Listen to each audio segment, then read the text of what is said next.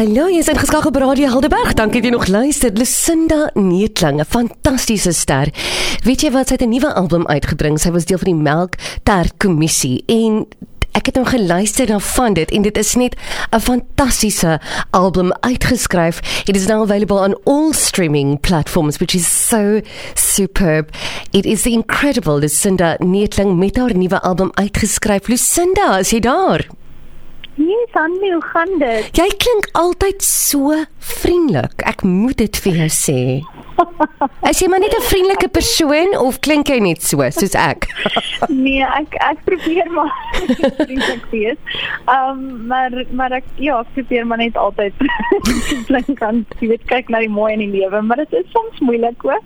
Ja, dit is veral hierdie tye, maar jy het nou 'n album geskryf. Wat fantasties is, die album se naam is uitgeskryf. Ek sê maar ek het 'n bietjie agtergrond ook vir die luisteraars gegee. En jy het dit geskryf op so 'n merkwaardige tyd en nou is dit beskikbaar. Vertel ons bietjie van hierdie wonderlike album en ek wil ook sê jy was deel van die Melktert Kommissie, so nou is dit op jou eie hierdie. Ja, ek was vir baie lank deel van die Melktert Kommissie en ek wil eintlik sê ek is nog steeds deel van die Melktert Kommissie vir ingeval mense soos van Sneeuwee agtergraak. Want die band kom nou al, volgende jaar is dit al 20 jaar, so ek besef dit is deel van mense se, jy weet, so nostalgie soms. Dis deel van 'n geskiedenis. Ja, amper, ons is vintage al. Julle is Dis 'n mooi manier. Ek gaan ook sê ek's vintage van nou af. Ja, ek is vintage. So dit is nog steeds, dis maar net die res van die band bly in die Kaap en ek bly steeds in Gauteng. En toe het ek na hierdie rukkie is 'n klomp goed geskryf, 'n klomp kort verhale en gedigte en toe my die musiek. En toe besluit ek dis nou of nooit. So as ek dit nie nou gaan aanpak om 'n solo album te doen nie, dan gaan ek dit waarskynlik nooit. Ja. Ek wou dit nog altyd gedoen het, maar dit is maar 'n semi-tergende proses, omdat mense gewoond is om saam met mense te werk aan so iets. Ja. En dit is baie persoonlik, want mense raak amper afhanklik van mense in 'n kreatiewe opsig, of jy raak gewoond aan eerder.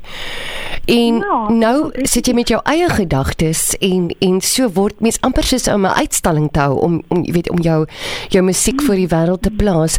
Maar vertel my bietjie van die temas en die dinge waar jy skryf op jou album uitgeskryf en jou werksproses amper.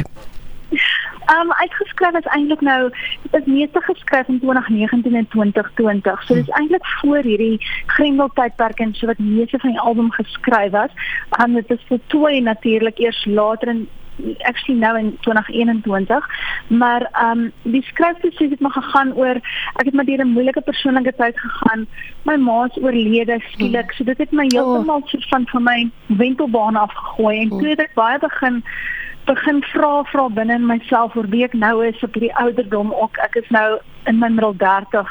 Ek dink dan gaan 'n mens hierdie goed van wees jy nou as 'n vrou op jou eie sonder jou, jy weet, jou ma mee in jou lewensin. Wat vir my eintlik nou so vir my troos bring is, vir my is die album nou nog baie dit is asof dit nou troos kan bring in die tyd ook, wat mense verskriklik sukkel met COVID en met al die uitdagings wat dit bring.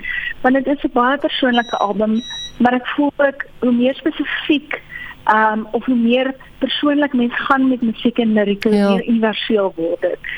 So ek hoop maar party mense kan dit geniet en kan 'n bietjie troos vind daarbey en 'n bietjie hoop vind daarin. Ja, en ek dink altyd as 'n kunstenaar 'n stuk van hulle self in hulle werk sit, mense kan dit regtig hoor, want daai passie is regtig daar. Ek het nou lekker geluister na Ons is ons, 'n baie interessante liedjie en ek wil dit baie graag speel. Vertel my 'n bietjie van daai, want jy werk met, dis nie jy alleen, jy's John Henry Opperman of wie sing saam met jou daar? Nee, John Henry Opperman van Klopjag. Ja. Ons twee bands, die Melktert Kommissie en Klopjag, is al vir jare vreeslike goeie vriende. En ons het baie keer saam getoer ook en het altyd die Tertjagtoer genoem. En die Melktertjag, die klop van die Melktert. Melktert Kommissie. Ja, die jagkommissie. Ja, daar sê, dis 'n beter naam. Dis 'n beter naam. As Klop Melktert. Ja, net toe. Ja, jy kan dit soveel name noem.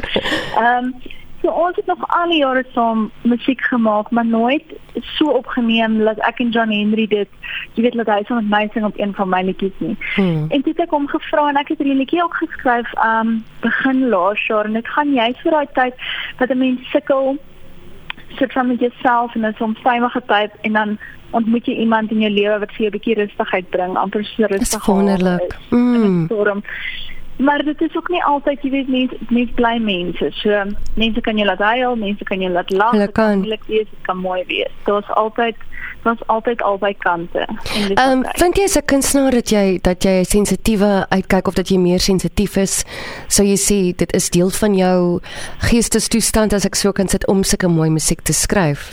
Kind of a double-edged sword, really. Yes, ja, ek is nog altyd heel meer sensitief, maar ek is nog altyd amper meer dankbaar daarvoor as wat ek nie daarvan hou nie, want is juist dit enable my om te skryf en ek dink vreeslik in prentjies, so my lirieke is ook nog baie so prentjie-agtig. Wonderlik.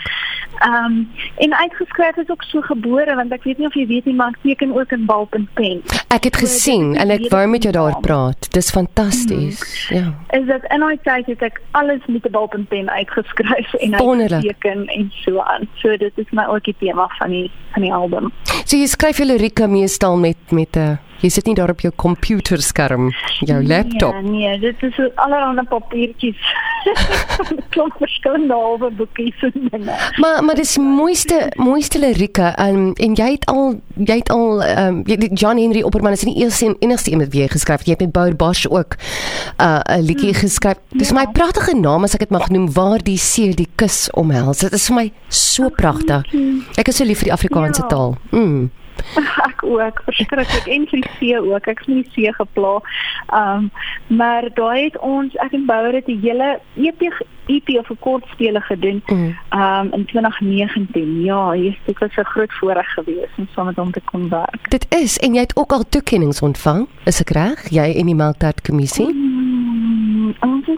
Dit is so lank terug, ek kan nie eens onthou. Weet jy, laat ek vir jou herinner, jy het 'n Kana gewen en 'n MK Awards. Genade Lucinda, moet ek nou hierso uitlees, hierso op die internet. Ek smal daar as iemand van hulle toekennings vergeet, want gewoonlik is dit, yes, I won this.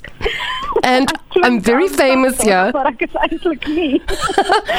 Ek kan nie eens onthou nie, Annie. Ek kan nie my toekennings onthou. Nee, ek is so nederig.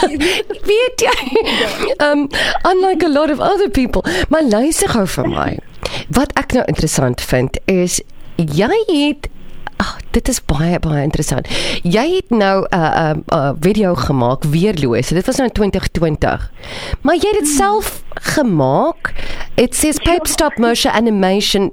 Wat nou? Dis fantasties. Tel meer. Die foto's geneem. Na lockdown. Ja. Nee, ek het die poppies gemaak uit papier uit. Ja. Kyk, ek moes 'n musiekvideo vir hierdie song uitbring en dit is net na lockdown, so ons het maar min shows gedoen. So toe dink ek dat is 'n kreatiewe manier wat ook vir my goedkoop te gaan uitwerk. Ja.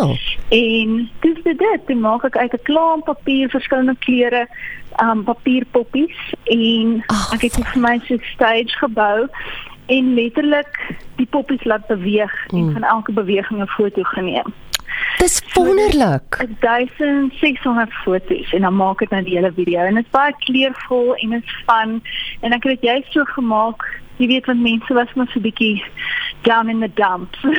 En ja, natuurlik. Ek hoop dit laat mense glimlag en dit soort van, jy weet, soos 'n fantasy amper. Net iets wat ons weet wat soos kinders laat voel vir 'n oomblik. Maar dis wonderlik, ek dink dat jy 'n kreatiewe persoon is en jy het ook jy het entrepreneurskap uit die Universiteit van Pretoria gekry. Sien dit hierso? Ja. BCom-graad, nee Lucinda, jy is nie dom nie.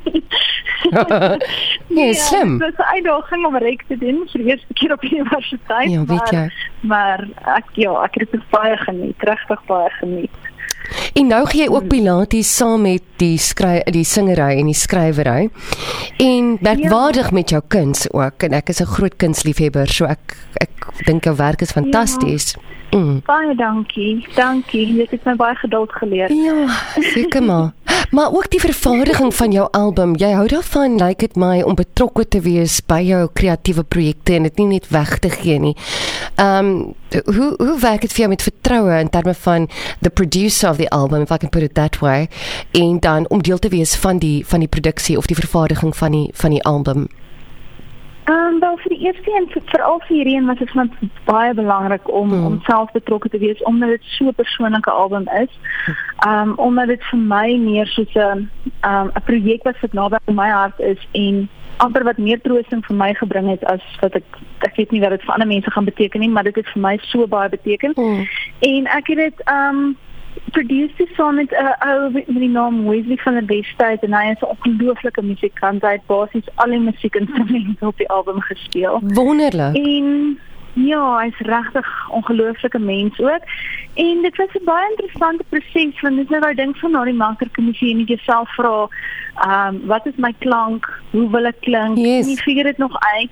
En toe besluit ek ook, ek gaan maar net elke liedjie apart doen en mense sê weer dit is definitief nie die laaste solo album nie. So groei en evolve en verander nes jy wil. Jy kan. En mens groei soos wat die lewe jou toelaat. Ja. En regtig waar ek gaan ons speel. Dit is vir my, jy het 'n fantastiese mooi pragtige stem en 'n sensitiwiteit in jou klank en ek is seker die luisteraars gaan mal wees daaroor.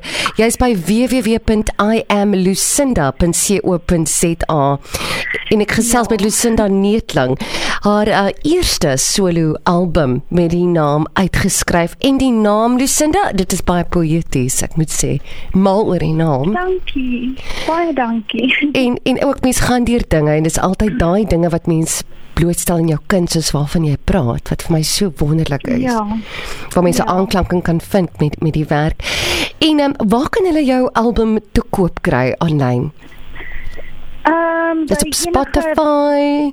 Ja, Spotify of iTunes of Apple, dis op al die plekke waar mense hulle musiek download gewoonlik. Ek het nou nie geprint nie, want so min mense luister album CD's nog. Ja. Maar dit sou lekker gewees het met al die kuns in die boekie. Weet jy wat dit is bietjie, ja natuurlik, maar weet jy, dit is so duur en dit is onnodig. Ek is hier op Spotify, dis maklik. Ek kyk na jou Spotify, daar's 10 liedjies. Liedjies soos Meer as die reën, mooi vir vandag, Sinne, Weerloos, Rede vir vrede, Ons is ons engele kom, Kwaad praat jou grap, Weerloos, die acoustic version. So dis die mooiste name met die sensitiewe titel van die wonderlike Lucinda Neethling. Lucinda, ek gaan ook jou kuns volg. Ek dink dit is fantasties wat jy doen. Dankie Annelie, ek waardeer dit so baie. Ja, my kuns is maar oral te sien op my webwerf op Instagram is ek baie aktief met die kuns en die musiek. En ja, dit kan maar oral gesien word. Ek is mal daaroor om nuwe projekte te probeer aanpak. En net laastens, jy sê ek kan nou vir die eerste keer sê wat ek wil sê en dit is vir my okay. Daai woorde is wonderlik. You know, because you come to a point in your life where you go, I'm ready to just say what I feel. Ja. Jy weet wat ek bedoel. Ja. So dis fantasties. Kom met ouderdom. Weet jy? Ja, wysheid. Lucinda Neethling, dis absoluut wonderlik om met jou te gesels en wat 'n eer. Jou musiek is op Spotify, dis oral op die web, wat mense die wye web, the web, Google, dit is Lucinda Neethling. Ek is nou so diep in gedagte met jou woorde. Ek vergeet, the World Wide Web. The World Wide Web. Lucinda Neethling, haar wonderlike album uitgeskryf op pen en papier, maar nie uit die wonderlike historiese Melkterkommissie en daar gaan sy nou met haar solo album. Lucinda, jy moet 'n wonderlike week hê en jy klink positief op hierdie maandag en ek stuur vir jou liefde. Dankie. Lekker dag. Ek sien uit om met ons vir almal te speel. Totsiens Lucinda. Dankie, geniet dit. Bye bye. Dankie.